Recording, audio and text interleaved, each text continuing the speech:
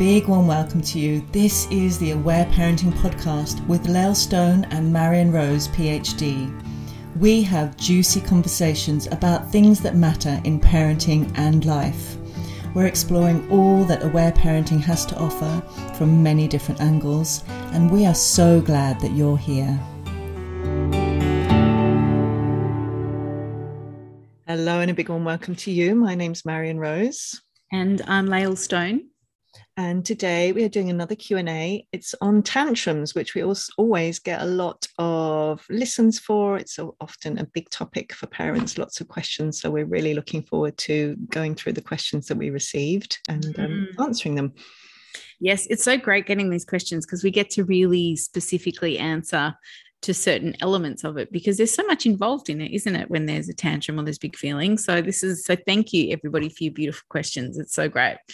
It's good. So this is such a big topic, Marion, because as you were just saying, it's the one thing that all humans or children perhaps do. You know, it's very common for little people to have massive feelings. And you know, I think in the past, or I guess the behaviorism paradigm, which we've talked a lot about on our podcast, you know, we have seen tantrums as something that is wrong or is bad. And we've seen it as it's a child being naughty. We need to stop it. They need to stop it. We need to shut it down. Or perhaps we try and use bribery to stop them from doing it. So, you know, the past, what we've seen, and probably for a lot of us adults or parents now, you know, we've been taught to believe that tantrums are a bad thing and that there's something wrong with your child and why are they doing that. And so hopefully in this podcast, we can just shed some more light on how tantrums are not a bad thing. And it can be a beautiful way for a child to express how they're feeling. And we can share some tools and techniques to help you be able to navigate these big feelings with your little people or big people, because teenagers have tantrums, adults have tantrums as well. So hopefully we can give you some tools so that you can sit in your center when that is happening and be able to be deeply compassionate and understanding for what's going on for your child. Anything you want to say about tantrums before we jump in? I'd love to say we're going to be talking a lot about how they are a powerful healing process, and again really looking at, as you were sharing, that cultural lens that they will have been seen as misbehavior. I love how Aletha Salter, who is the founder of the Aware Parenting Institute, she talks about a few hundred years ago, if a child was having a tantrum, they're seen as being possessed by the devil. So, you know, we are gradually unpeeling that cultural conditioning. I would love to add a couple more things. Number one, there's going to be little bird noises in the background because there are baby birds, wild baby birds, literally above my head. So that's if you feel at all annoyed when you're listening, perhaps think of these tiny, cute little baby birds, parents coming in and feeding them. So it's very apt. The other thing I did want to say, and of course for all our Q&As, is that we are always, you know, we're just responding to a sentence or a few. And of course, always please, if you're concerned in any way about your child, to go and have a session or multiple consultations with an Aware Parenting instructor or with Aletha Salter herself. So, you know, we're just giving just general information, really. We can never really give specific information when it's just a short question like this. So just wanted to include that as well. That's beautiful. Do you know, I have to say that, you know, when we first started talking about doing this podcast like 2 years or so ago, and I was like, you know, you're like the country mouse and I'm like the city mouse, right? And it always makes me laugh because you have birds always in the background. And I just imagine like you're in the forest, sitting in the forest, just doing a podcast. And I can hear cars and trucks outside my window. And I'm like, there's me in the city with all the noise, right?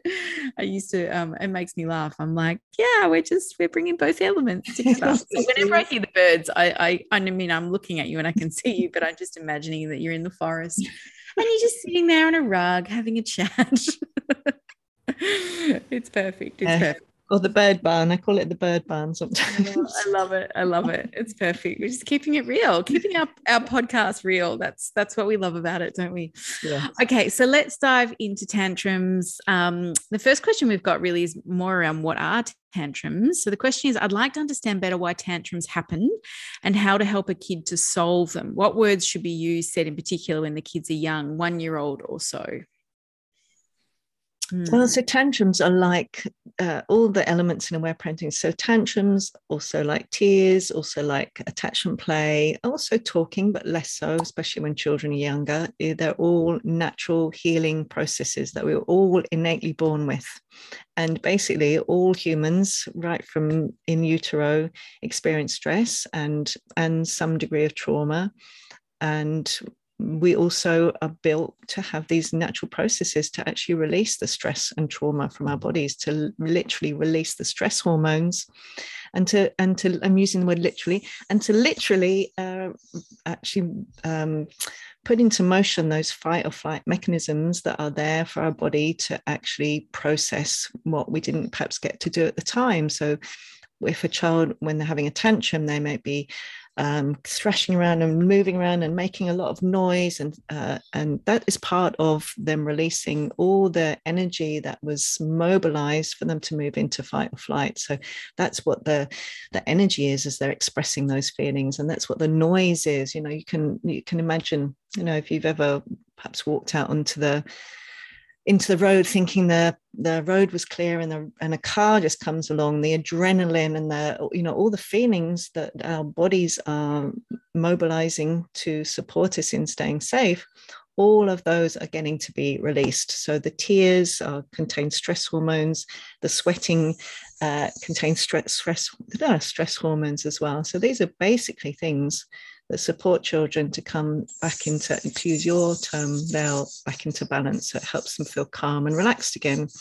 And the less they get to do those natural, normal things, the more those feelings stay in their bodies, leading to muscle tension, leading to agitation, leading to not being able to sleep, not being able to go to sleep, waking up, hitting, biting, throwing, pushing, thumb sucking, all the things that we talk about in other podcasts. So it's a real reframe, rather than tantrums being seen as something bad, naughty, evil, that they are the most beautiful, wonderful, natural healing processes that we are born with to help us feel calm and relaxed. And when we're calm and relaxed, whatever age we are, we're loving and connected and cooperative and gentle, naturally just lovely to hang out with. So love to hear what you'd like to add to that now. I love that explanation. It's so beautiful. And the piece that really stood out for me when you're saying it then is when we try and stop a tantrum, so we say stop that or calm down, or or even we try to contain their bodies sometimes in some ways, the body's not being able to process and finish exactly what it's trying to do, exactly what you're saying.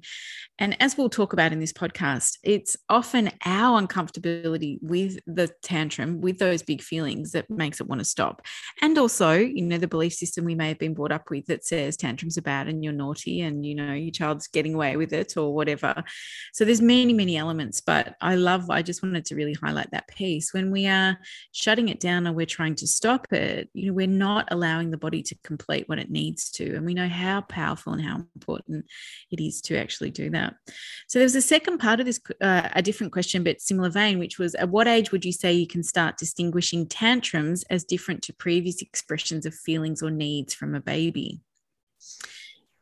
It's an interesting question, isn't it? Because what I find as well is if we know about aware parenting right from day dot, and we listen to lots of feelings, and babies they feel big feelings, they feel frustration, they feel powerlessness, they cry in our loving arms. This is always with loving support, by the way. They might arch their back whilst they're in the middle of a big crying process, and you can hear more about that in our babies episodes.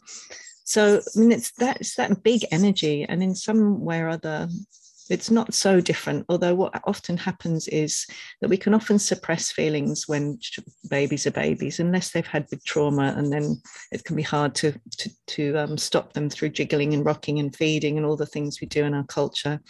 But often what happens is when children get to more of a toddler age, is there's that whole accumulation of that whole year and a half. And there's a whole lot of things going on in terms of their identity and their will energy, as I call it, and their desire to say no and have that heard, that often those feelings come out really explosively in tantrums. So often we can see that if we listen to feelings frequently, like every day, they're less likely to build up into those really, really explosive ones. And it's really normal and natural for all children to have big loud expressions that are so normal and natural and healthy.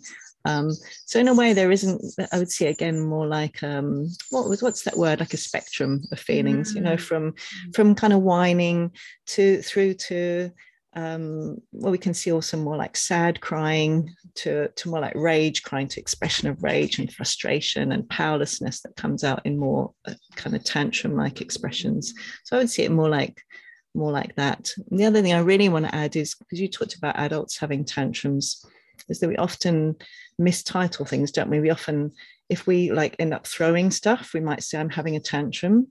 And in aware parenting, it's really important to be clear between a true tantrum, which is a healthy expression of feelings where no one's getting hurt. I'm going to talk more about this, which is where the energy, that mobilized energy, is being expressed in healthy ways, and aggression, so hitting, biting, throwing, all of that kind of stuff. That is, we're differentiating out of those two things. So again, that would be something seen as a different thing happening. Yeah, I love that. I love that.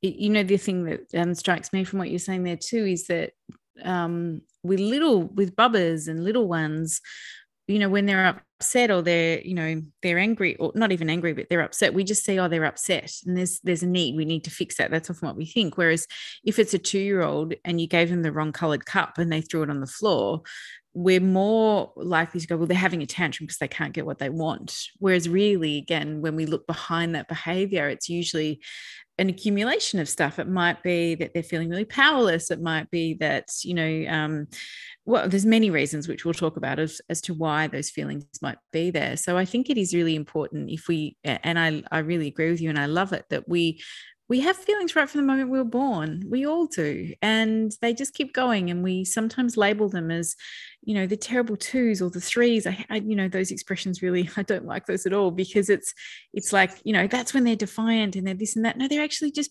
beautifully expressing their frustrations and their powerlessness and their pains and their hurts, as they should. And they're learning how to do it. And, you know, we are there to support them and help them navigate that. So it's a different kind of mindset, I think, to realize that actually right from the very beginning, no child is throwing a tantrum because they're bad. They're just trying to find their way back into balance, as I say, and that happens right from the very beginning. And it's the same with teenagers as well. Teenagers can have a whole lot of big feelings, you know, and we might say, you should know better, you shouldn't behave that way, right? But they're human. Adults do that too. I mean, you know, we can turn that lens around and look at ourselves and go, we know better that we shouldn't yell, or that we shouldn't get frustrated at the person who cut us off in the car, but we do, because we have a build-up of feelings and emotions, or we haven't got our needs met, or we've got past stresses and hurts. And so the human experience is we're trying really, really hard to find our way back into that center. And, you know, when we look at little people, our job, I always see this, is to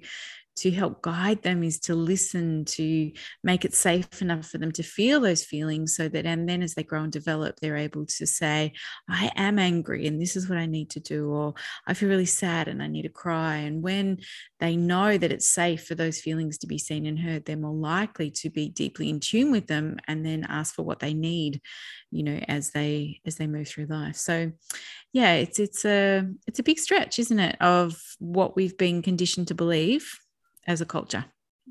Yeah. You know, I really love what you said there, Lael, as well. It's about the environment. So these are all inbuilt processes for us all to cry, to rage, to sweat, to shake, to play, to release stress and trauma. But what is required is an environment where there is the number one, the understanding of that process and what's required, and number two, the capacity in the adult or adults around to actually be able to listen. So children, babies and children are constantly picking up on our cues as to whether we actually, number one, understand what they're trying to do, and they're not doing this consciously. And number two, that we as adults are creating the environment where they know those feelings are welcome. So that's often so much about what this is about, and actually these questions are to support us in having more capacity for that.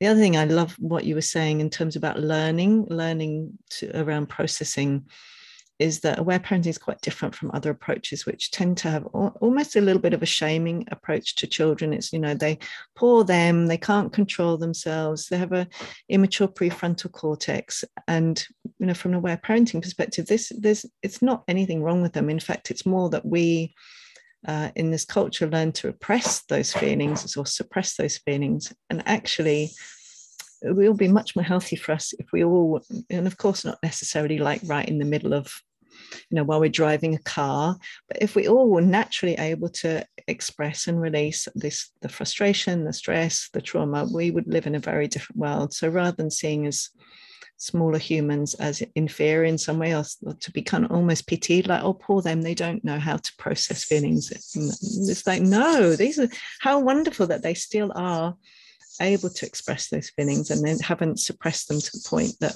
we often have as adults. Again, it's a lot of ways in which aware parenting turns tantrums on their head to go, yay, they're wonderful things. And of course, the other thing that we want to preface is, of course, aware parenting is all about, it's a form of attachment parenting. So it's the foundation of it is, of course, we're doing whatever we can to meet their needs and all of those things and reduce their experiences of powerlessness and giving them lots of choice and agency and autonomy, all of that stuff. So, of course, they have less stress, less trauma to express in the first place. So that's another foundational piece. Yeah, absolutely. Yes. That's such a big one. How can we minimize the stress to begin with, which may be not being so busy, which is making sure they've had food to eat, which is making sure they might have some quiet rest time or connection or all those things. Yeah, so it doesn't have to build up to that point. I remember, actually, I'm just thinking of a story many years ago, kind of early on in my aware parenting.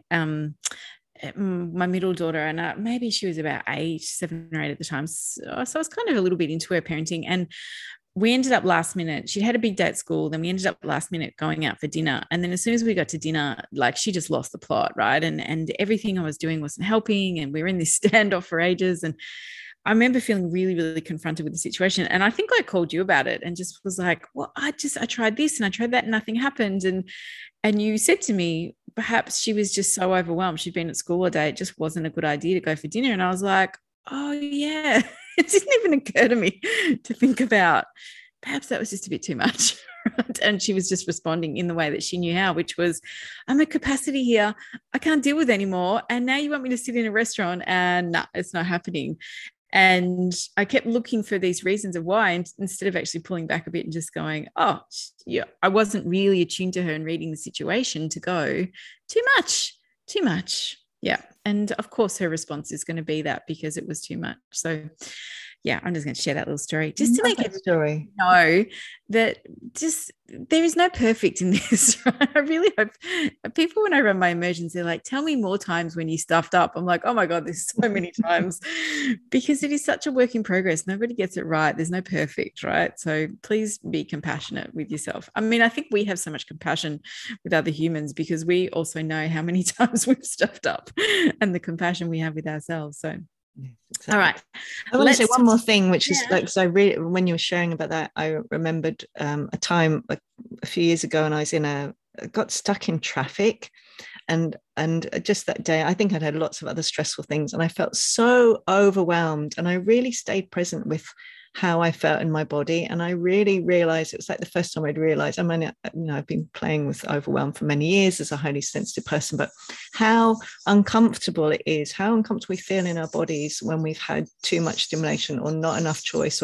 So I invite you as a listener to remember a time where you felt that. And it might be, just in a position, maybe it's often when we don't have, again, power or agency or choice. So it could be when a computer's broken, or we're in a, in a traffic jam, or, the present world situation that might be stimulating that. For many people is how big and how uncomfortable those feelings can be, and how the power of actually just letting them out and having a big cry, releasing all that stress from our bodies. And I think it can be really helpful to remind ourselves how we felt in that position, so that we can have, again, so much compassion for our children, just to go, oh, sweetheart, I've got Lao words, sweetheart, just let it out, because it's really uncomfortable to hold that in, and our children don't want to be holding all that in. And the more we try and suppress or go there, or here's another cookie, or it's okay, they're holding all those feelings in. That's really uncomfortable, and the more they hold those in, the less they're able to sleep or concentrate or cooperate. So or sometimes have fun or enjoy things because they're so tight. It's like I just had this like a bad comparison. It's like being constipated. It doesn't feel good, right? Emotional constipation isn't it? Totally is. You feel like your stomach hurts and you feel tight. Nothing feels good because it's all kind of jammed in there. And that's what it can feel like with feelings as well. It can be all tight and jammed in there, and then it doesn't want to make you have fun and dance and feel great, does it? Because everything's stuck. You just feel grumpy. And anyway, I love that we just talked about poo. Okay, let's move on. And I do want to add one more thing before, and I think this is all helpful as a preface to this. Is like, when your child's just agitated, maybe they're lying in bed and they're kicking the covers off and they're wiggling around, or you want them to sit down at the dinner table or at the table to do some work, and they're wiggling and they're wobbling and they're being silly and goofy. It's like to remember they are not enjoying that. They feel uncomfortable, and a tantrum or a big cry is going to help all that energy come out of their bodies. It's so basic and simple, really. Like that's Feather the Frenchie snorting there. That's not me. They feel so much more comfortable afterwards, as long as we're there with them listening. So as we talk about all these tantrums, to think about more tantrums releases more from their bodies, means they can sleep more, they can be calm and present, they can cooperate, they can be naturally gentle with their sibling and the pet, all of those things. That's what tantrums help them do. Tantrums are like therapy for kids. They are. It's an emotional release. I mean, like we've shared this in our podcast many times. Like I came to aware parenting when my son was 8 and my middle daughter was 4. And, there was a lot of shutting down of feelings I'd done because I did not know how to deal with tantrums. I just tried to distract them from it all the time or keep them happy. It was so confronting because I did not know. I saw them as bad. And then when I began to understand this and then see it actually as a wonderful thing, oh my God, I would celebrate when it would happen and I'd be like, oh yes, we're all going to feel so much better now. And as I learned to sit in that with my kids, it became I wasn't scared of it anymore. I could just see how powerful it was. I could literally see my child walk in the room and I'd see they're uptight and I'm like, oh, they need to let this out. They need a release. And how can we do that? Which brings me to my next question, because this is a gold one. This is exactly kind of what we're talking about here. So this question is, my oldest son is 5 years old and had a very difficult day. All day he was very explosive and punching his brother for every tiny thing. I was hoping all day for a tantrum so he could let go of all that pent-up tension. I tried giving full attention, attachment play like power reversal, but I do not get him to laugh. So at the end of the day, I almost lost it. Is there anything I can do to trigger a tantrum or something? Well, there's this magic thing called loving limits, and I like to take and acknowledge that I made up that term, which I'm very happy about. Is to find something. They're going to be constantly locating the feelings on something. That exactly as you said, like the plate isn't the color that they want, or you haven't spread the toast in the accurate way. And so often we'll just try. I would love to hear actually some of the ways you try to do. We'll try and go, oh, okay, I'll do it. And of course, we're not saying don't meet their needs. If they're feeling calm and relaxed, this is the thing I used to always have with my kids when they're younger. Feeling calm and relaxed and they clearly have an unmet need, of course, we do everything we can to meet that need. If they are clearly desperately wanting to have a big cry or a big tantrum, they're going to be constantly showing us, they're going to be constantly putting things in front of us, and they'll say things like, well, don't look at me, or that's you haven't done that right, or that's not quite enough this, or this feels tight, or they're constantly trying to locate the feelings on something. And all we need to do is to offer a loving limit, which is some version of I'm not willing to do that, sweetheart, or not right now, or I see that you're upset and I'm not willing for you to do that, or whatever it is, the love and the limit, and just to then listen to the feelings. They will be constantly inviting that. And when we see it through that lens, and we go, aha, that's what they're trying to do, we can just offer the limit. They have a big cry, big tantrum, and then we are less likely to get frustrated, because if they're looking for all those pretexts and we're going, oh, fix it, we're going to be pissed off as hell. We're not going to be able to do anything that's helpful after a couple of hours of that. So and also too, they probably won't work in that moment. So if it's really built up, then playing power reversal games, and this, person was saying they wouldn't laugh, they wouldn't let it out because it's gone too far. Like that's where we need the tears to come out. So you might try being playful as a way to meet the need of something's going on. But if I used to say, if the kids don't take the bait to play and laugh, then usually it's a limit. And I think what we do as parents, again, because we're often scared of the tantrum, is we try and appease as many ways as we can. And then before we know it, we're doing some ridiculous thing. We're holding the book a funny way on one leg, trying to make it all okay for them, really. Whereas, I used to say to parents, try and call it earlier. Like you can see when they walk in the room, like the first time they hit their younger brother, there's something going on for them. You're tuned into your child and you can see they're unhappy. So then perhaps the loving limit is next time they go to hit the brother, you go in and you get in between them. And I'm not willing for you to hit your younger brother. And you really hold that limit and you hold the space for it, or you say no around something else. And then the feelings come from that. But I love so much what you're saying, Marion, because they'll keep looking for the next thing and the next thing and the next thing to almost push up against. And if we keep trying to make it all okay, it's just going to delay the inevitable. Like it really, really needs to come out.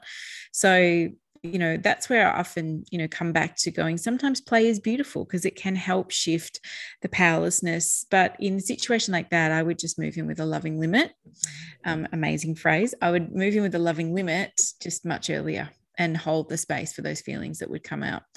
And look, some children, sometimes I used to say about my middle child, she would make me work for it. Some kids make you work for those tears and those big feelings. And so each child is very different. Like my youngest child, you could just easily say, no, we're not doing that, sweetheart. And then she would just lose it. It would be right there and you wouldn't have to work hard.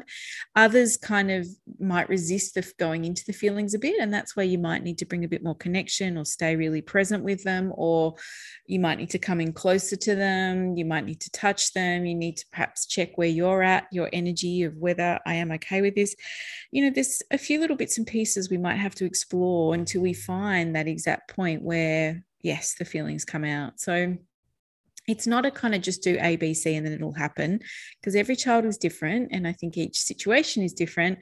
And it is about kind of tuning into your child and also, watching and observing and being curious as to where those feelings are sitting and what is going to allow them to come out. Like I often say that, if you say something, it makes them angry. You're like, oh, you're getting closer. It's warmer. Like, when you play the game, warm, hot, hot, hot. You say something that makes them angrier. You're like, oh, okay, we're getting hotter, because we're getting to the point where the feelings are just sitting perhaps underneath that, or there's something there. So it's not about going up to your child and kind of poking them, going, you need to cry, so I'm going to make you cry. It is coming to them with compassion and gentleness, but a holding that says, hey, I can hold whatever you've got here, and this isn't too big for me, and I'm going to just keep working to make it safe for you to let it out. That's the energy that we want to come to our children with. Okay, I've got another question that kind of leads into this. Hi, since I was pregnant with baby number 2, my toddler has shown a strong preference for his daddy. It's on and off, but at times it's very overwhelming as he won't let me change him, bathe him, take him to the park, etc. It has led to many, many tantrums, and I'm looking for ways to try and support him and myself during these meltdowns. My toddler is 3 and my bub is soon to turn 1. Often when there's a preference for one parent, often more when it's preference for the main caretaker, which is often in our culture still the mum, and please adjust it depending on your family situation. And then at that point, I would suggest we can play attachment play games, and usually it can be dad saying, but please, won't you let me play with you? Please, can I pick your nose? To really stay in there.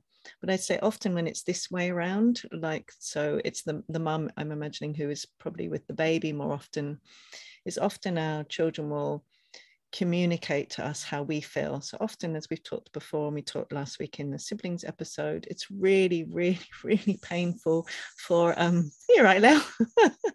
You get cramp.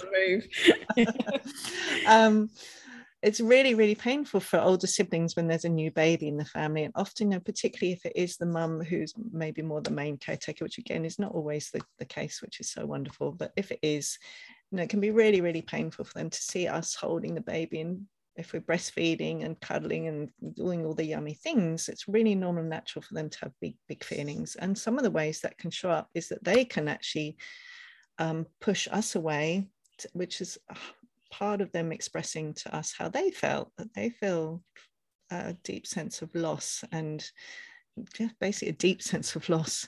So again, I would see is just really trusting that this lovely little 3-year-old and all the meltdowns and the tantrums, and again just really trusting that that's the meltdown, the tantrum is expressing this, I feel so powerless. You brought this new baby into the home. I didn't ask for this. I was having a lovely time being the only child and having lots of time and connection. Now I have less time with you. I feel powerless. I feel this deep sense of loss because our relationship is so different. You have less time for me. And I mean, if as we talked again last week, if we were in that position with our partner, we would be raging and thumping their chests and crying, and how could you do this to me, wouldn't we? And you may have done that if you've been in that situation.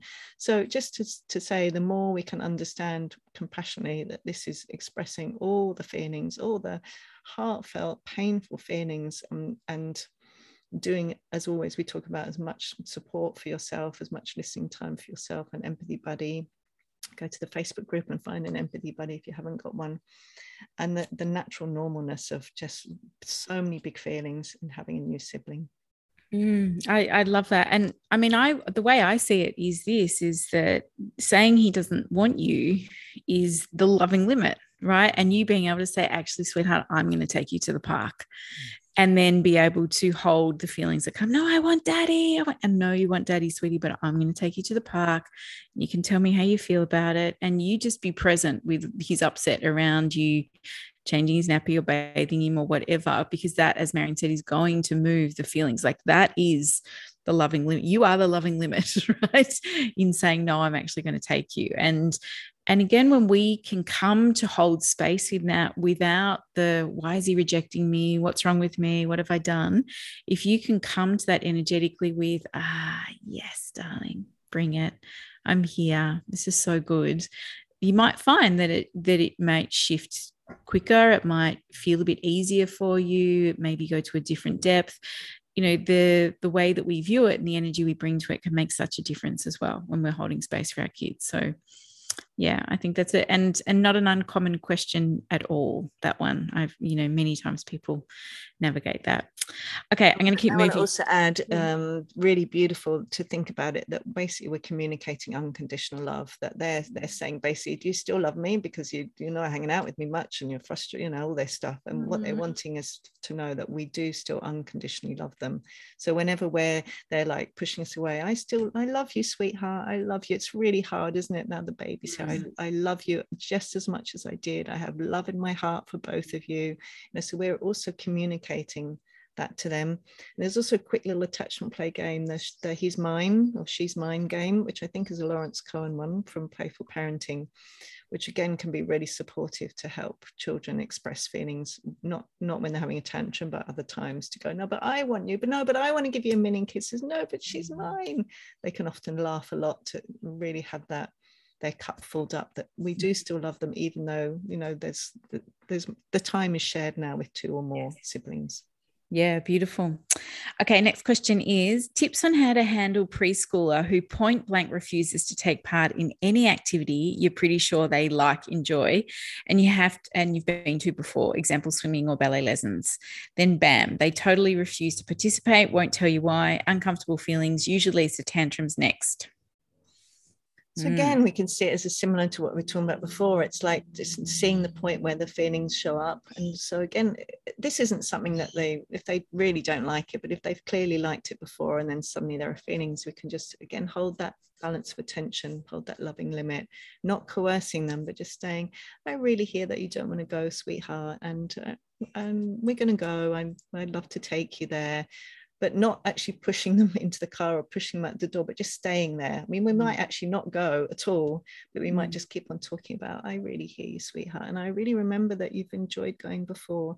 And I'd really love to take you this time. And I hear that you don't want to go, sweetheart. So we can keep giving empathy. And that's the thing in a loving limit. We can say, I really hear that you don't want to go. And I'd really like to take you, sweetheart. And to hold that point where they can have big cries and big cries, and then you might find out they go, actually, I do want to go, Something might have happened. Something might have happened as well. Was it swimming? Swimming or ballet? Yeah. And of course, we want to find out if this continues on, something might have happened at swimming or ballet. So the teacher might have been harsh, or some other kid might have done something. So what will happen often is when we sit with listening to the tantrums, they will often then either during that or afterwards tell us, no, but I don't want to go because the teacher shouted at me, or Susie pulled my toy, or whatever it was. And then we might choose not to take them, or we might go and have a conversation, or whatever it is. But it's through the expression that we will actually get clear about what's going on. I think they talked about won't tell you why. They often won't tell us why, but they'll often will in the actual expression. That is when it will come out. Yes, totally.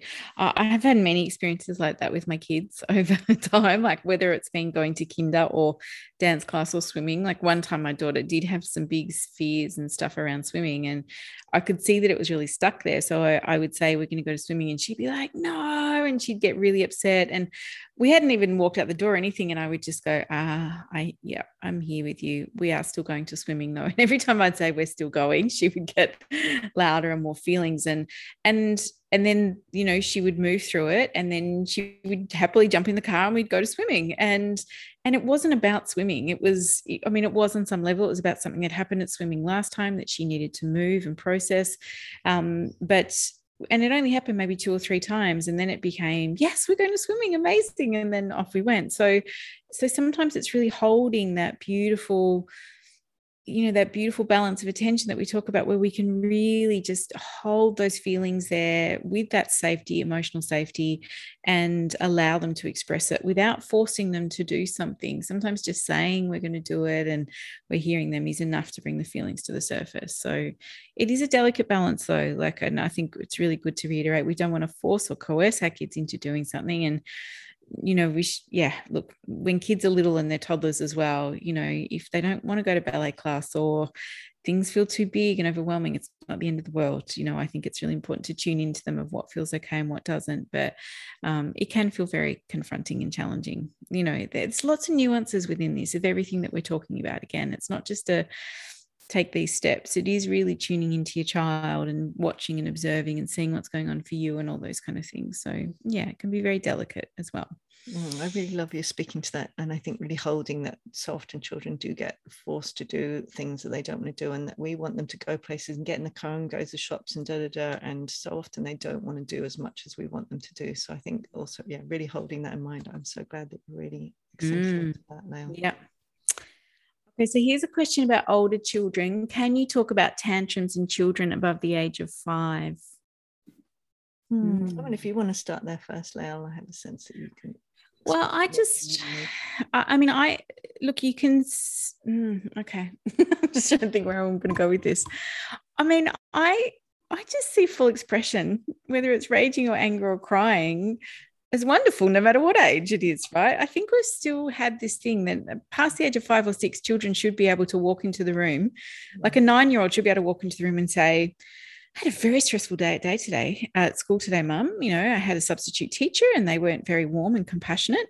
And then Charlie wouldn't play with me at recess. And then I felt like I was a bit of a failure because I didn't know how the answer to the maths questions. And then I didn't get picked in the basketball team, and that felt very stressful for me. And so I'm feeling very pent up.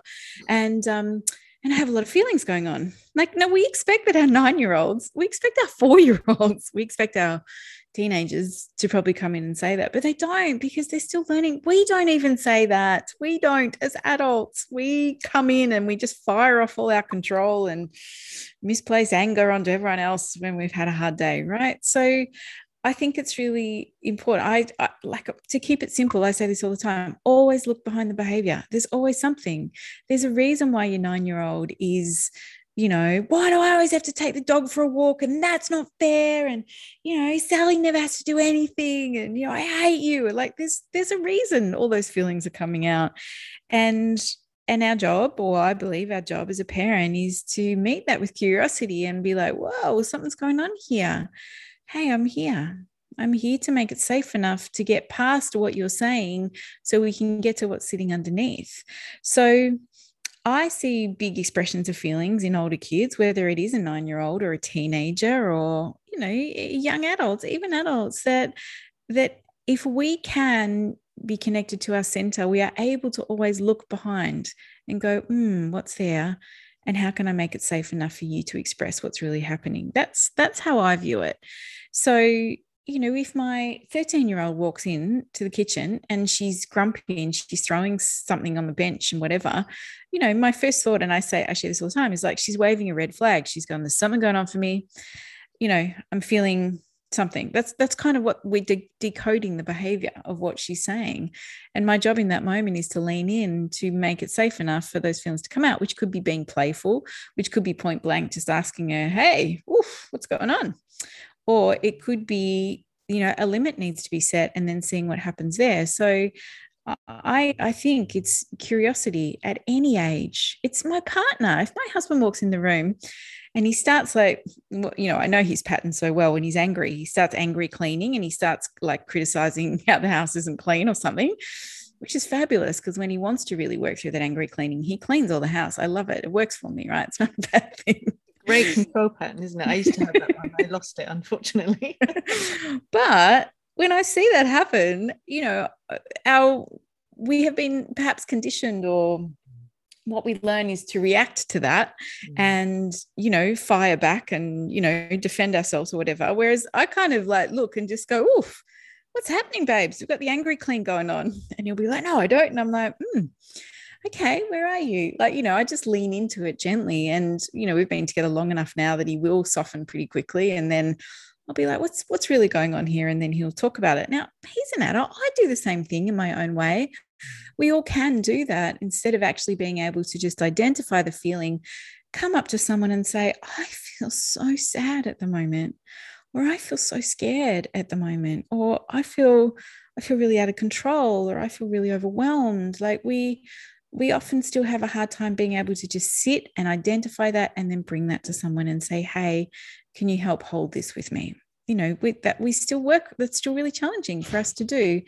And mainly because we were never modeled how to stay in tune with our feelings and how to work with them and how to just feel them and let them go. So, coming back to tantrums in older children, I think it is still a healthy expression, and it is an invitation to say, hey, can you help me? Can you support me? Can you not make me wrong for doing this? Can you not shame me for behaving this way? I really do think we have a much higher expectation of children's emotional intelligence and expression than we do of even our own as adults. I really do believe that. Yeah, I love all of that, Lau. Do you know, I'm thinking of a couple of things as well as I'd love to share. As my son, until he was about 12, I used to talk, I think I've shared on this podcast, like a flip-top head around expressing frustration and rage. And it was often around a computer thing, playing a game. And he would just literally, it was almost like, there was an advert in England when I grew up where it was the toothpaste with the flip-top head. And I just sort of like, he'd like open his mouth and just go, and just like let it all out. And I remember once someone I know walking past a house and texting me, it's like, is everything okay? And to me, that's what I love what you say, is because actually I do think the whole point is, as we go on further and further, we do get more deeply welcoming of this energy, this rage, outrage, frustration. In my work, not aware parenting, I call that will energy. And to me, that's what mobilizes us to say no, to take action, to stand for our values. It's really important energy when we really make friends with it. So I know for me also the process has been, when I feel that, to welcome it. And sometimes it is just going and expressing it without needing to get into fights with people, but just welcoming, which is what tantrums are. It's just the welcoming it without moving into aggression. It's beautiful, gorgeous life energy. It's really important. And the more we befriend it as a culture, I mean, if we befriended outrage and frustration, we wouldn't be able to live in a domination, disconnected domination culture, because that is all the powerlessness, all the frustration, all the outrage. It's beautiful, natural, healthy energy. So the more we help our children, just exactly as you said, welcoming at any age, it's beautiful, nothing wrong with it. It's when it's demonized that it turns into aggression, it turns into fighting, it turns into war. welcomed is in its natural state with people who can welcome it, it's beautiful.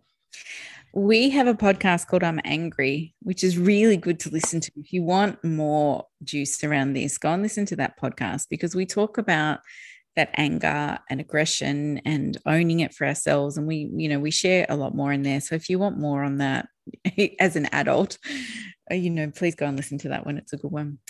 Okay. This question is about highly sensitive children. I'm going to throw this to you, Marion, with your beautiful wisdom around highly sensitive people. Yeah. I was wondering if you had any advice for tantrums with highly sensitive kiddos. I plan as well as I can make sure she's well rested, fed, knows what to expect. But I feel like some days all the small things set her off, and it's kind of big feelings after big feelings. And by the end of the day, I have no more space, and I can feel myself getting more permissive just for the sake of peace. But I know that's not serving either of us. As a highly sensitive person, with all my family members as highly sensitive people, I think number one is, yes, preventative. So just really checking out to know that we're not so great on big groups. We don't enjoy big groups so much. We prefer smaller things, quieter things. So having all that as a preventative, and knowing that highly sensitive children just have bigger feeling responses. So if they do go to a big thing, we have a lot bigger feelings to express. So number one, preventative. And number two is just the normal naturalness, the little things. If little things are setting her off, it's similar to what we were talking about before. It's just those are like they're like the reminders of the feelings. It's like, yeah, there's still feelings there. So I would say, and I think we're going to talk about this in some of the future questions that are coming, is if it's big feelings after big feelings, and by the end of the day you have no more space, is there a way that you can, basically what can you do to support yourself? It might be that supporting her to have lots of big feelings in the morning so that they don't need to keep coming up. So basically it's like holding the big feelings to come out more all in one chunk. That might be more of a way that's you have more capacity to do that. Some people will prefer lots, little and often. For me, I'd prefer like one or two really big ones and then a nice calm rest of the day. So, if she's in a tantrum, it's like almost like it's reminding her of the feelings. If she starts to come out of it, but clearly there's lots still there, could you keep reminding her of it? And it sounds a bit unenjoyable. It isn't. It's just like, because those feelings are still there. It's almost like saying, sweetheart, I'm still here. You have more to share with me. I'm still listening. And it may be also just making, this is all balance of attention stuff, making eye contact. I'm right here still. I'm still listening. Have you got more to share with me? The more that comes out there, the less it's going to be like ding, ding, ding, ding, ding, ding. Yes, I love that so much, because it's going to come up in some of these other questions now, but it's something that pops up a lot for people of like, I listen, but then there's more, and then half an hour later they're hitting again, or they're this and that. And I often lean into, yes, are we getting to completion? Like, are we getting to really the juice of the feelings? Because it might be that they're angry and then they calm quite quickly, but they actually haven't moved into some bigger tears, and it hasn't, they haven't then kind of wanted to come in close, and just their whole body's softened, and you see that beautiful coming back to that homeostasis space. Perhaps it hasn't moved into that place. So I love what you're saying, Marion. It's maybe just going, do we need to hold it a little bit longer, or help them stay in it a bit longer to move the feelings more? Yeah, it's good. I cut you off then. Did you have anything else you wanted to say? No, didn't cut me off. I love what you added. I'm probably going to say more of this, but again, if we're thinking about balance of attention is the key to everything in aware parenting. On the one side, it's our connection, our presence, our capacity. On the other side, it's reminding them of the feelings. So it may be, in order to help them stay in those feelings for longer and express more at one time, we need to move in with I'm still here, I'm listening, or we might need to just reconnect them with the limit over and over again. I'm not willing for you to, I don't know, have another cookie, sweetheart, and I'm not willing to read you any more books. Whatever the limit is, that might be the thing. And again, we need to listen to our own capacity. But for me, I find personally, I'm much more prefer, as I say, one or two big expressions and big releases rather than every half an hour. That's just much easier, I think. Yes. Yeah. Okay, so length of tantrums. Another question: when lots of little tantrums keep occurring, how do you respectfully engineer a release of big feelings? So this is really similar. I'm continually holding space, but feel like the whole day is punctuated with tantrums. I just want my child to be in balance. We also have a new family member, 4-month-old brother, which I know is contributing. Oh, that's big. So, I mean, I just want to say, really similar to how we just answered then, is perhaps it is about making sure that we have enough spaciousness to be able to help your older child really move into those bigger feelings. Now, that can be really tricky when you've got a bubba as well, because you might be tending to the baby's needs. And I know for me, when I was navigating newborns and then older siblings, and there were big feelings there, during the day, or if I was the only parent on my own, I would do the best I could, but I often feel like we didn't get to the bottom of where we needed to. And then when my partner would get home and he would take care of the other kids, I would really make my presence really clean and clear so that they could move into a deeper expression of the feelings. And I knew I had space. I didn't have to feed the baby at the same time or get dinner on, but I was a lot more present, and they often would feel that. And so then they would move it when they were ready. But sometimes that would take a few days until I had the space to do it. And then that's when it would come out. I found the more that we did aware parenting, the more we would always kind of find our rhythm, that the kids would know, hey, it feels better for me to let my feelings out. And they would kind of wait till the perfect time when I did have space. And then it's almost like they'd walk in their room and go, you ready? Okay, here we go. So then they would just bring whatever it is that they wanted to bring. It is a very delicate balance, though, when you have a little baby and with an older one. And I think it does come back to that again of, like we always talk about, how we're not really meant to be raising babies and kids on our own in our families without support. So a lot of compassion to the journey that we're in. And sometimes we are just having to do the best we can, which is perhaps we do have to be a bit more permissive during the day because we don't have it in us to actually hold the space until somebody else is around. So I think we have to be really kind and compassionate to ourselves that we're doing the best we can. Yes, exactly. I do also want to add one more other thing, which is if there's little and often tantrums, is number one is helping them be longer. This means that more gets to be released and expressed, so there's less left. It's a little bit like sugar in a sugar bowl. The more comes out, the less is in there. But also it's about intensity. So it can be particularly if we haven't got particularly comfortable with big intense feelings, which again might be about us needing to have more listening time with an empathy buddy or support from the aware parenting instructor, so we get more comfortable with our own expression of our own frustration, our own outrage, so that we actually feel more comfortable with them expressing it more loudly, bigger, more intensely. So we may be often inadvertently, they might get to a loudness or a pitch where we're just inadvertently communicating to them that we don't really quite have the capacity to listen to it that big and that loud. So as we get more and more comfortable with that, then we can listen to the really big, intense, loud expression, which is beautiful and natural and healthy. And that means, again, they get it out. It's like the bigger, the longer, the more intense, the more it just comes out in one or two goes. And then it's not just going to be this constant where they're dipping into those feelings. But again, that takes time. That requires a lot of compassion for us in our own journey. And if we don't have capacity for that, we don't. But we can.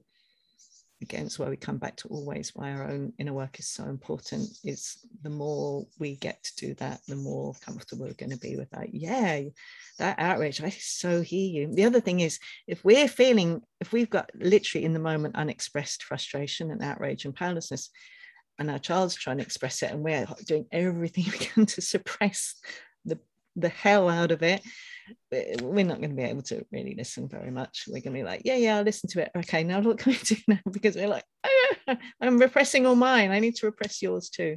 So again, the gift of what can we do to have ours be released in lovely, healthy, supported ways.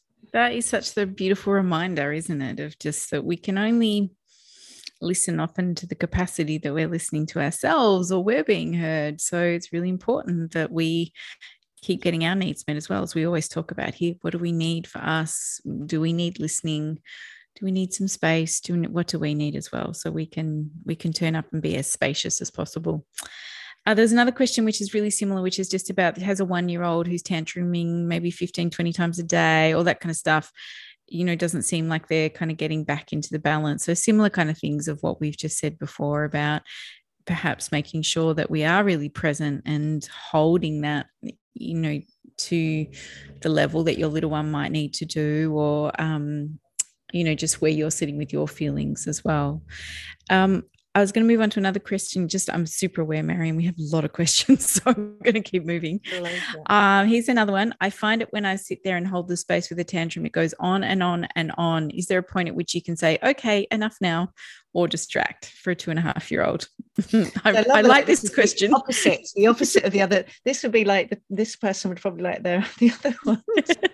Just to know, yes, we always can. If we do not have capacity, if we're starting to feel frustrated or dissociated or tired, we can always say it. But I always find it's helpful, rather than okay, enough now, to think, if we were in the middle of a cry or tantrum to our bestie, and they, how would we like to hear that information? So I always, again, think it's helpful to say something like, I see that you've still got feelings, sweetheart, and I would really love to listen. But I'm feeling really tired now, or hungry, or whatever, and so I'm gonna invite you to pause, and you can distract them with your usual favorite distractive control pattern. That might be, if you give them a dummy or food or screens or whatever it is, rocking them, whatever you choose. But to know those feelings are still going to be sitting there, and actually, if we do have the capacity, it is going to mean that they are able to sleep more relaxedly. They're going to be more gentle. They're going to be more cooperative. And, the more we listen to, the more those other things aren't going to happen that all the other people were saying, dunga dung, many tantrums are going to happen. Yeah. And I think it also comes back to that point too, is to really tune into how present are we being, because we might be like, yeah, come on, keep going, bring the feelings, but we're actually thinking about the email we need to send. We're not really present. We're actually not there. And children will feel that. So I find that they won't often move to that completion space if we're not really present. Like, there's a quality of presence that they ask for. And if we're not there for whatever reasons, because it feels too confronting or we're exhausted or whatever, which again is all okay, that's where we might not be seeing it move to that resolve. I have shared this story before once. I remember one time when my youngest was really upset. She must have been about 4 or 5, and she was wanted to have big release. And I remember just looking at her going, darling, I just can't. And I just went, do you want chocolate? I literally just tried to give her chocolate. And she looks at me and she goes, I don't want sugar. I want you to listen to my feelings. And I remember just thinking, oh my God, I've created a monster. She wouldn't take the bribe. She wouldn't take the distraction. She wouldn't take it at all. She was just like, don't try and give me sugar. Listen to me. And I remember kind of laughing after she said it, because I was like, oh, okay, yep, you want me to be present? And I could, because it kind of was this nice pattern interrupt where I thought, wow, you really know what it feels like to be listened to, and you are not going to settle for anything less. So, okay, let's do it. And we did, and then it passed quickly. But I tried. So please know, to all those parents out there who have offered your kids screens or chocolate or whatever, it's human. It's okay. It's okay. There's some times where I'm like, you do whatever you need to do, because we have to. We're human. All right. Another question, which is, what exactly do you say to your toddler to let them know you're there for them during their meltdown? It's hard to feel like you're doing the right thing when they're just running around screaming and don't want to be held or talk. I think, again, it's really important to differentiate a tantrum that's healing and releasing from them running around, either distracting themselves, basically. So they're running around, but it's not really, you can just tell, and especially as you get more used to this, if that's not actually leading to the release of the feelings, it's going to be helpful for us. Again, thinking about it, that balance of attention that they need to feel our presence. So often it can be actually following them around and almost being a little bit annoying, but we're not being annoying, we're actually helping them feel the feelings. And again, you can imagine this if you have a partner you're really close with and you're doing everything you can to distract them. If they just came over close and going, put their hand on your shoulder and said, I'm here, I'm listening, what's going on for you, sweetheart? We do need to be proactive to help keep that balance of attention. And it might be saying things like, I'm right here, I'm listening. Yeah. And again, the loving limit, if they're running away, I see that you're running away and I'm going to keep close with you, sweetheart. And they might go, oh, no, and then have a big cry. So we need to be holding that balance of attention in mind to help it be enough of an expression that's actually healing and releasing. And I also think too, especially for toddlers, look, I think anybody who's in their big feeling body, we don't really have words at that point to often express how we're feeling. We might just need to cry. We might need to be angry, or as adults, we're better at expressing where it is. But for little people, definitely often if we say, what's wrong, or use your words, like that's usually not there. They're kind of more in the, I'm just feeling frustrated, or, they might not be able to tell you what they're feeling. And I often look at it this way with the word parenting. We don't need to know the why. We just need to see what's there. We need to see what's there and go, there's something going on. What you're showing me at this moment is you feel powerless, or you feel frustrated, or you feel out of control, or you feel upset. So I'm just going to meet that. I'm going to meet that with compassion. I'm going to meet that with, hey, I'm right here for you. And I trust your ability to move through this, and I'm here and you're safe. And that's what it is. Often it's our brains and us wanting to know why are you upset? What happened? And how do we fix it? Instead of actually, I can just meet here with you and see what happens. And I love those words you said, because I went back to the question. It's also what we can say. And I just have my classic ones that I have outwardly, but also internally, is I'm right here, I'm listening, I see you're letting out some big feelings, I'm right here with you, I'm going to stay here with you, I love you. I'm here, I'm listening, I love you. I used to say to my kids, you're doing a really good job, keep going. Letting it all out. I used to mind letting it all out, sweetheart. You're letting it all out. You're doing so beautifully. I'm right here. And again, as it can be, and I think can be as much also for us and for our experiences as younger people, that we're also talking to those past experiences in us and those younger parts of us. We're also saying to them, I'm here, I'm listening. You're not on your own here. Yes, beautiful. So another question, how do you be there for them during a meltdown if comfort is met with no? They say, do you simply be there but stay silent? So I think this ties into what we were talking about before, of that kind of balance of attention of, when children have got feelings and they don't want to lean into them, they might run away, or they'll push you away, or they're kind of saying, no, don't come close to me with your love and compassion, because it means the feelings are going to come up and I don't want to feel them. So it's moving in gently, and it may be being quiet and then just saying something like, I'm right here, or keep going. And that may make them angrier. And then you're closer to the kind of sweet spot of where those feelings are really sitting that might come out. So I think each child is very different. Some need touch, some need to be quiet. You might just want to say things. It's a delicate dance. It's a really delicate dance, but the energy that you're coming with is, I'm here to keep you safe, and I'm here to help you if you need, and I'm here to listen. And that's the energy. So even if they're saying no, your presence, even if you're quiet and being there with them, is a beautiful thing. And I think it's always thinking, it's like exactly always like the minimum possible. Like, so if they're saying no, it's like knowing that we're the ones that's helping that balance for tension. So again, okay, what happens if we move a little bit out and say less? Do they then start sucking a thumb or dissociating? Do we then need to move in a little bit more with more eye contact, more warmth, coming closer? So that's why when we understand the balance for tension, it kind of answers all the questions, because we just go, do I need to move in a bit more? Do I need to move out a bit more? Do I need to offer that reminder, that loving limit, that play? So we can always, and it is like a dance. It's like any kind of partner dance. We're like moving with them. They're dancing and we're moving with them, and we're listening, and we listen to what our body's saying. We're trying something out. It's so attuned and so individual in each experience. I agree. It is a dance. It is such a dance. Okay, next questions around holding. How to keep child calm or safe if they don't want to be held?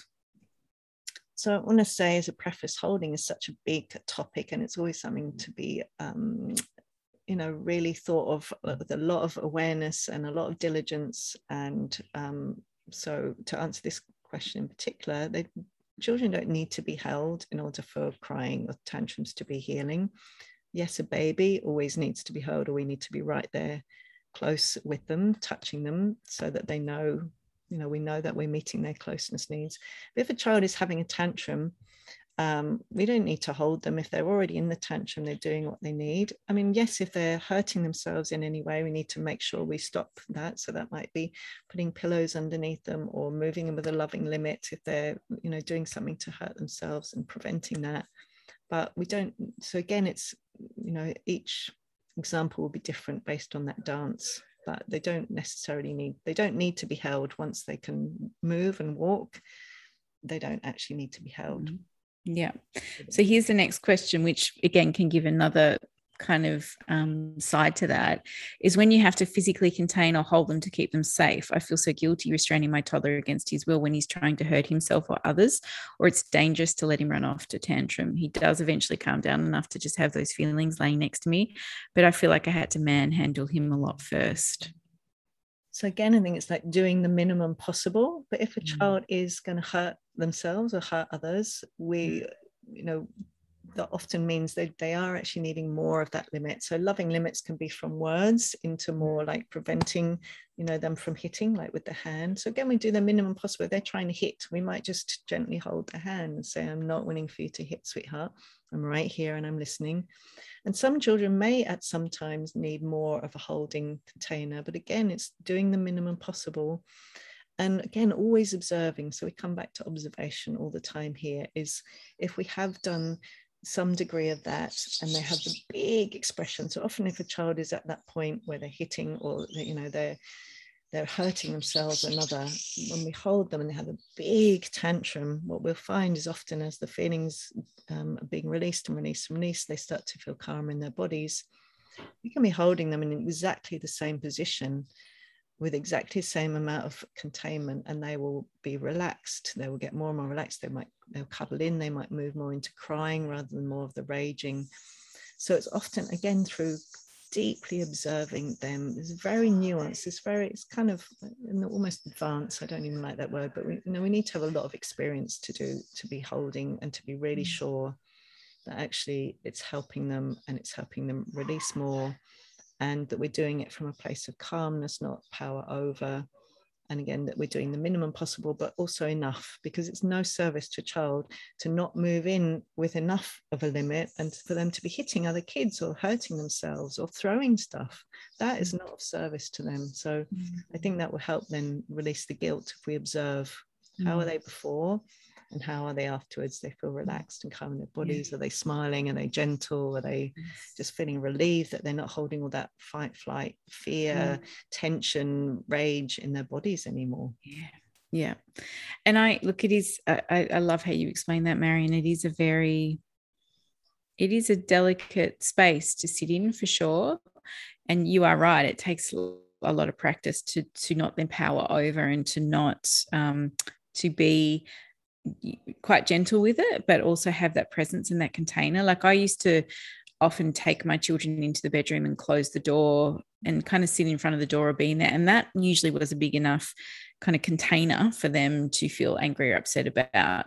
Occasionally I would, hold just if they were hurting somebody or something. And I would always say, I'm just holding you to keep us safe, sweetheart. I'm not here to hurt you. I'm just here to keep you safe. And what would sometimes happen is, being in my arms or me holding they'd push up against it, and I'd kind of let them go a little bit, then I'd hold them again. And sometimes what would happen is, if they really did have some big feelings there, even sometimes when I'd let them go, they'd come back and make me put my arms around them again so they could push against me. So they'd want to push their feet against my arms or something. It was like their body was like, I need something to push up against to move what's sitting in my body. But I really want to just second what you said. It's you have to be really centered as you do it, so that we don't power over them, and that we're not, we are doing the least amount possible, as you say, of making sure they still have autonomy and will to move as they need to. But it is important when if they're hurting someone else or hurting themselves, that we can we can do that to make sure to keep them safe. There is another question here which says similar, keeping everyone safe and stopping dangerous or destructive behavior during tantrums, how to do this whilst also allowing the feelings to be expressed. And I truly mean dangerous, not just yelling or banging things like scratching or hitting others or being near something dangerous like scissors they won't let go of whilst having a tantrum. It looks sometimes, again, I would just reiterate everything that we've just said, but sometimes it is about taking your child into another room if you can. Now that can be tricky if you've got other children you're still meant to be looking after, but sometimes removing them from that space with you and in a bedroom where perhaps there isn't stuff that they can damage, whether they throw some pillows or stuff, that's okay. And just staying really as close as possible to make sure that they're not damaging stuff. I often used to have a pillow that I would hold just in case they lashed out, that I could just block it with the pillow, and I'd be like, I know you feel mad and I'm here. And I would keep myself safe with that. And, just also really know that they were just trying to move some bigger stuff that was going on. Have you got anything else to add to that, Mary? Yeah, I think it's really important as well to know that when children are doing that, when they're doing, so what is it, scratching, hitting, they are in the midst of that fight or flight. They could be feeling terror, big fear, outrage, powerlessness. So often that is why they do need more. If we're thinking about a loving limit, that's like the end point of this. What's that word again? Spectrum. It's like they need more of a limit in order to feel safe, and particularly if it can be sometimes bring up really early feelings if they've ever had medical procedures or if they had that during birth experience. Sometimes they need more of that containment in order to feel safe, especially if they're feeling those really big feelings. So for us to be there saying, I'm right here with you and I've got you and I'm not willing for anyone to get hurt and I'm here to keep everyone safe, and us staying calm in our bodies, where we're doing a lot to actually prevent that. It's not of service for them to do any of those banging, scratching, hitting. It's like supporting them to release the energy in a healthy way so that they're not hurting themselves or others. And that does mean we need to, again, doing the minimum, but we do need to ramp up that, both the love in terms of the containment, but also the limit in terms of stopping from hurting or doing dangerous stuff. Yeah, beautiful. So that leads on to another question here, which is, my son's tantrums often involve him hitting his head or banging it on the floor. How to discourage this without it seem like I'm trying to stop him expressing his feelings? The same loving limit. And I'm not willing for you to hurt your head. I'm not willing for you to hit your head, and doing whatever you can. So that might be getting in closer and holding his head or putting a pillow in there, but just so that he can still express the feelings and the rage that's there, but without him hurting himself. And just, again, loving limit. I see how frustrated you are, sweetheart. I see your big feelings. I'm not willing for you to bang your head. So it's stopping it. And actually often what happens is when we offer the loving limit, it means the actual feelings really bubble up, the rage that's underneath that behavior. Yeah. Okay, we had another question here, which was just about how do you juggle a 2.5-year-old and a 1-year-old, like listening to their feelings when you've got both of them around. And I think we touched on that earlier about, sometimes it is just being able to have that presence when you do have some other support at home. It is very tricky juggling 2 little ones. And I think it just comes back to, again, how resourced we are, where we can have some support so that we can maybe just have some one-on-one time with your 2.5-year-old. And that's where maybe you do start off with some attachment play or some special time, and you just have presence with him or with your older one. And so then, that beautiful presence that you bring together in that connection may bring the feelings up. You might then have a limit that you want to set, and then you're able to do it. But it definitely is a juggle. I just have a lot of empathy and compassion for parents who've got little people and they're doing it at home on their own, and they're trying to do aware parenting. It's amazing. It's so extraordinary. But please know that, you doing the best you can is amazing. It's so amazing. Yeah. And the other thing is, if they are having a tantrum, often if they're already having a tantrum and they're letting it all out and they're not hurting anyone, that's wonderful. And your attention is enough just to say, I see you, sweetheart, you're letting it all out, I'm listening, whilst holding the baby. Like, just again, trusting that balance of attention. If they're expressing the feelings, great. We don't need to be all in there. We just, it's enough. Your attention and your love is enough, just by saying, I see you, I'm listening. Yeah. Beautiful. So this question was, I'd love to hear your take on conflict resolution, not only among siblings, but also between child and parent and partner to partner. So this is probably a bit different to what we're talking about with tantrums, and we talked a little bit about this in our siblings podcast around repairing with each other.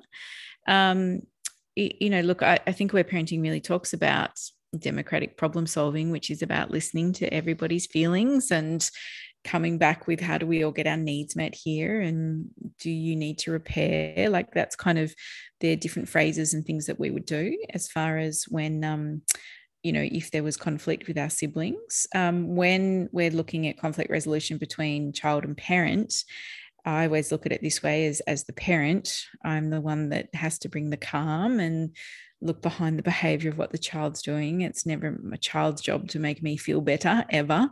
So if I have yelled at my child, or if there is something, I will always come back and apologize, and really, have you got feelings there around what happened when I did that, and what do you need, and just really model that, compassion, empathy for myself, but also to them, to just say, how can I repair with you? I think our children learn to do it when they witness it. So when we do it to our partners, when we do it to them, they learn, they pick up the tools and the ways to be able to do that with each other as well. And the same with partner to partner. It's so much of it is owning our behavior. As adults, I think the biggest challenge we have as adults is owning our feelings. We just constantly project our stuff onto everyone else. And so whenever we do have a fight, perhaps with our partner, my thing is always, well, what do I need to own here? What is going on for me? What need is not being met here? What feelings are popping up for me? What do I need to do to move into my heart, to connect with my partner and own my part in the story? So, there's lots more we could say on this, but I think it always, for me as the adult, is what are we modeling to our children? How do we stay connected to our own feelings?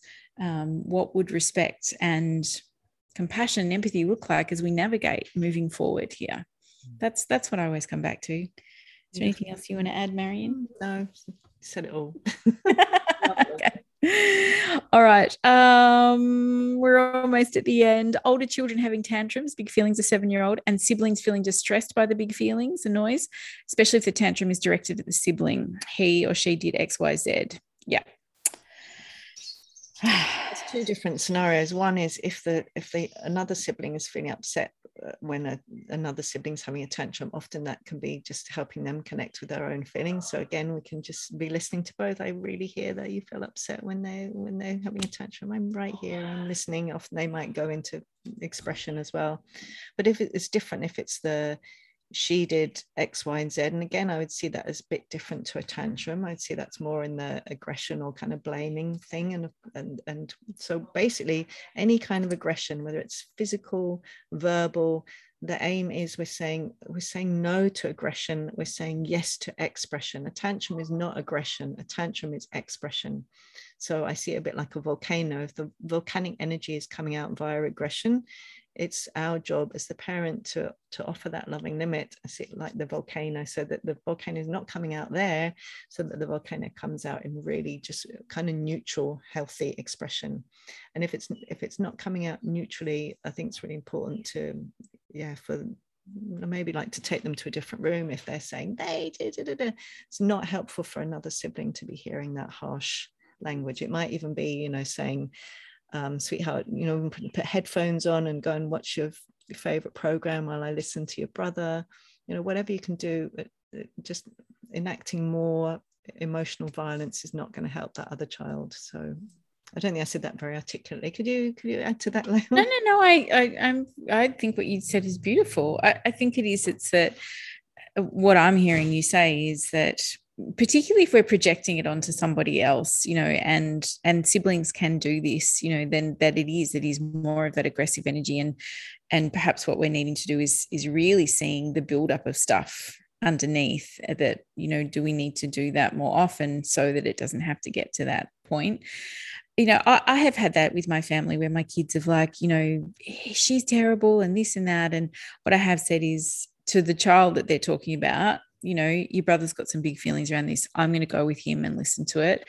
This isn't about you. He's got a whole lot of feelings going on. And we would have that conversation often, you know, because from a young age, I talk to my children about that emotional awareness. What do we do when we don't want to feel something? We get angry and we project it onto, we make it someone else's fault. So these are things and stuff we used to talk about a lot when they were younger, so that they developed the insight and the understanding of like, hey, when I'm angry, what's going on for me here? As soon as I want to make it about you, I'm shifting it out of me. I'm becoming the victim and I'm really placing it on your shoulders. If only you did this, then my life would be better. And so I used to talk to my kids about this from a really young age. So they developed the awareness that when they were angry, they're like, I'm really pissed off about this. This is what's going on for me. This is what I'm frustrated about, or where my needs are not getting met, you know, so that they began to learn that projecting onto their sibling wasn't really going to get them far anyway, you know, and they were just avoiding what was sitting underneath. Now, that's not necessarily a concept we're talking to a 4-year-old about, but I think, as you said, if we can take the children to another room, sometimes when that happened and, you know, one of my siblings was mean to the other one, I would then go and tune in with the other one. How did that feel hearing that? Do you have some feelings about that? What is going on for you? I would just listen to their feelings and trust that they would bring me what they needed to around what that felt like. And the more I've done this with aware parenting, the more we would have these conversations. The times where my siblings would pick my kids would pick on each other or that kind of stuff. And then I'd go and check in with the other one and I'd go, well, how did that feel? They were saying some pretty harsh words. They'd go, it's got nothing to do with me. They're just projecting this stuff onto me. And I'd go, great. Okay, good. You got it. And they're okay. That's as they grew up. They really got it. They're like, this has got nothing to do with me. They're just, you know, so I'd be like, brilliant. You've got that. And do you know what? That held them so beautifully in secondary school. I have to tell you, because by the time all my kids got to secondary school and they had grumpy teachers who would project their stuff onto the students, you know, my kids would come home and they'd talk about it and they'd go, oh God, this teacher's got so many feelings and they don't know how to process them and they just make the kids wrong all the time. And I'd go, how does that feel for you? And they go, it just rolled off them. They're like, it's got nothing to do with me. They're just projecting their stuff onto me. And I'd be like, yes, this is amazing. What a life lesson to get when you're young, to realize that when someone's projecting all their stuff at you, it's actually more about them than what they're saying, right? And to actually go, hey, I'm not willing to wear that because that's not mine. So yeah. So amazing, Lau. And I was thinking that just before you shared that last story, imagine if every adult or most adults had that, and we would live in a really different world. Say, oh yeah, you've got some big feelings. You know, I'm not going to take anything personally that you say about me. I'm here and listening, or or not if we don't want to listen, but to not take things personally. Make a big difference.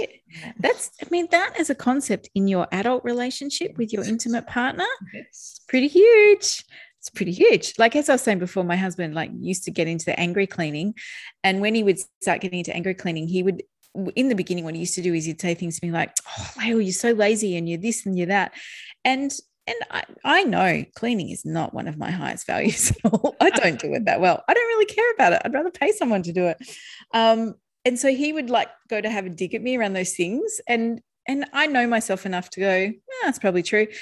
But I'm not wearing any of that because that's your projections around what's going on. And so sometimes I'd laugh when he'd say it and it'd make him a bit angrier because I'd be like, whatever, don't hand me all that stuff, babes. What's really happening here? You can say as many things as you like to me. I know I am enough and I know that I'm okay. And what's going on here is you're trying to deflect what you don't want to feel by making me wrong or making something wrong. So let's just get into it. And then, we would. But yeah, it's a work in progress. We could do a whole podcast on relationships with this, couldn't we? All right, one last question. This is a long podcast. My goodness, we're almost been an hour and a half. Okay, so this one finishes it off beautifully. Our feelings. So strategies to manage your own emotions during toddler tantrums. I'm very calm in my work as an early childhood educator, but can't stop myself getting flustered and angry with my 2.5-year-old when he has a tantrum, which makes it worse for him. Well, first of all, lots of love to you. And basically, it's interesting to say manage. So I would say, how about inquiring into, and again, with someone else is always really helpful, or if you have your own practices, to listen in to the usual questions, which are things like, what does this remind me of? What am I telling myself? What do I need? All of the usual questions, to actually see it as an opportunity. Like, if we are if we're feeling flustered and angry, our child is helping us connect with something that's really important to listen to. And the more we attend to that, the more we do our inner work, the more we get our support with that, the more we're going to actually stay calm and feel calm and relaxed during that. And that might also mean that we have ways to be with ourselves. I have my inner loving presence work, so that might be connecting with that, having our inner loving mother say, I'm right here with you, sweetheart, so that you're not on your own with it. Whatever it is, there can be a bazillion different reasons why we're going to have big feelings. Whilst they have a tantrum from all the memories where we wanted to have a tantrum and we didn't get to, or we had a tantrum when we got sent to time out, or we were punished or shamed, or a bazillion different things that could be stirred up for us. Yes. And I love all that, Marion. And I would just invite you to go and have some listening time around it. Like, talk to someone. What does it feel like when your son has a tantrum? And sorry, your 2.5-year-old, I don't know if you said son, but your little one, when they have a tantrum, like, what does it feel like for you? What comes up? Like, they're beautiful places to start talking and inquiring and feeling into what is alive for you in that moment. And it's so not uncommon. Like, many people say this, they work with children all the time and they're completely calm, and yet they come home to their own child and their 4-year-old does one thing and then they lose it. It's our beautiful children are here to make us grow and expand. I keep saying to my clients, they're trying to up level us, right? They're trying to get us to do the work, to work through our stories, so that we don't project all our unfinished business onto them. So, your beautiful little one is doing a great job at tapping into those points that feel raw for you to help you shift and move. So, it's a gift, even though it doesn't feel like it. It's a gift.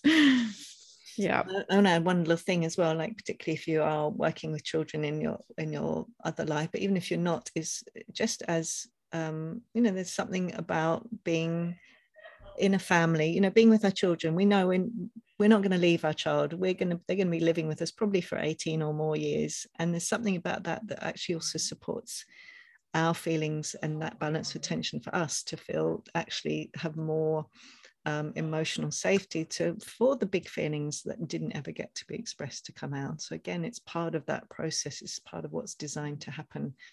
And again, just like for our children, if they've got big feelings coming up, they need that to have enough support in order for that to be healing. Same with us. If we've got big feelings coming up, we need that emotional support, whether it's external or internal, for that expression, for those feelings to be healing. Yes. All right. Well, that was an epic podcast. That was long. Well done. If you've lasted to the end, everybody. How many coffee breaks / juice breaks / chocolate breaks do you have? I am wondering I'm hoping that that's given you some tools and other insights and, some stuff to work with your little ones or big ones around their feelings. So I hope it's given you some good juice. I would just like to say, to finish it off, this is remembering, as we always say in every podcast, most of us were not responded to in the way we deeply desired or needed when we were little, when we had tantrums.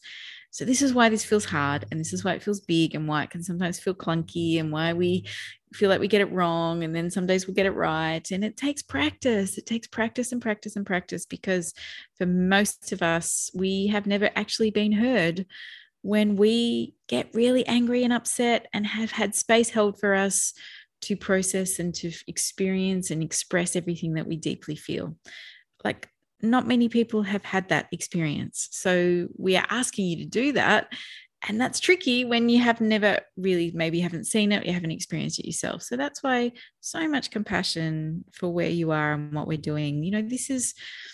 I look at it this way, we 20, 30 years ago, it was still standard to smack children, right? So we've kind of moved up the scale a little bit, where we go, it's actually not okay to smack kids, right? And then there's still a bit of shaming going on, and there's still that kind of whole blaming, and there's still, that like trying to get them, coercing them into behavior. So we're still working through those pieces, right? I think still, as a culture and society, we've still got a way to go as we get there. So just know that you are on the path. When you listen to your kids' feelings, or you welcome them and you express them, you are just doing such profound work in giving them the gift of being seen and heard in all of who they are. Yes. Yum. All right. Do you have an offering, Marion? What do you want to offer? Yeah, I'd love to say, if you're newer to listening to your own feelings or having your feelings heard, is there something that you would have loved to have heard as a child whilst you were having a tantrum, like a phrase? And that might be one you might also like to use whilst your child is having a tantrum, and maybe also repeating it to yourself, to the younger parts in you. But if you're more experienced and you feel comfortable with listening to your feelings or being present in your body with this energy or these feelings what would you have loved to receive? What can you imagine being in the presence of an adult who is responding in exactly the way that you want to? And can you feel that in your body? Can you imagine it to be held in, to be loved in that way, to be listened to in that way? And how do you feel when you imagine that? That's so beautiful. I would say, can the next time your child has a tantrum, can you imagine, this is what I do because I quite like visuals, I imagine that my heart is open and it's kind of shining a light towards my child, which keeps me in my center, which makes me realize there's nothing wrong here. They're just expressing what they need. What do you need to do, or what can you do? Or do you want to use that visualization of just imagining your heart's open as you meet them in their big feelings? And what does that feel like? Does it take away the thoughts of there's something wrong, or, I should be doing something, or I need to stop this? Does it allow you to stay more present and actually see the beautiful natural process that exists for humans to feel? Yes. All right. Any offerings you want to tell people about? Well, I do want to say we both really, really, really, really recommend Alita Salter's book, Tears and Tantrums. Just everyone, if you're listening to this podcast and you enjoy it, please go and have a look at awareparenting.com. I would recommend all of Alita's books, reading them multiple times. They are just, so much important and wonderful information in there. Number two, I do have a number of courses. I would say Making Friends with Children's Feelings is probably the most relevant for this. I love that course. So yes, that's that. How about you, lovely Lael? I don't have much. I've got a couples course you can do if you want to work through some stuff with your partner. That's it. I've got some new things coming soon, early next year, which is exciting. So you do have an intro to aware parenting as well. I do. That's like just a 2-hour webinar, which is just if you're new to aware parenting and want to know more. And I've got my sex ed courses if you want to know about how to talk to kids about sex. And I've got one for teens and tweens and stuff. So I've got all those on my website if you're interested. Oh no, I do have one thing. I've got one thing coming up, which is an actual in-person event. And sorry to all those people who live in other places around the world, but we do have a lot of people who live in Melbourne and listen. It's not strictly aware parenting, but my lovely friend, colleague, Bernadette from Core and Flora Restore, we're holding a whole Centering the Mother Day, it's called, which is on the 12th of December. So it's coming up. It's in Melbourne. You can go to my Instagram or Facebook page and you'll see that I've got info there. We're doing an in-person workshop. This is the first in-person workshop I've done in probably 2 years. So we're joining together. She does lots of beautiful bodywork stuff, and I'm going to bring all the juice around parenting and our feelings and stories and all that stuff. So yes, that's happening in a few weeks for anybody who's in Melbourne. Amazing. What an incredible opportunity. It'll be fun. It'll be fun to be with people again. It'll be good. All right, let's leave it there. Thank you for hanging in there. Long podcast today. Thank you always for responding to our questions of what do you want to know. It's so helpful for us to get clear on what it is that you want to know and what's helping you. So thank you. We're deeply appreciative of it. So much love to you. Thanks for joining us on the Aware Parenting journey. Please follow us on Facebook and Instagram at the Aware Parenting Podcast. You can find more about Lael at www.laelstone.com.au or find Marion at www.marionrose.net. We wish you much compassion and grace on your parenting journey.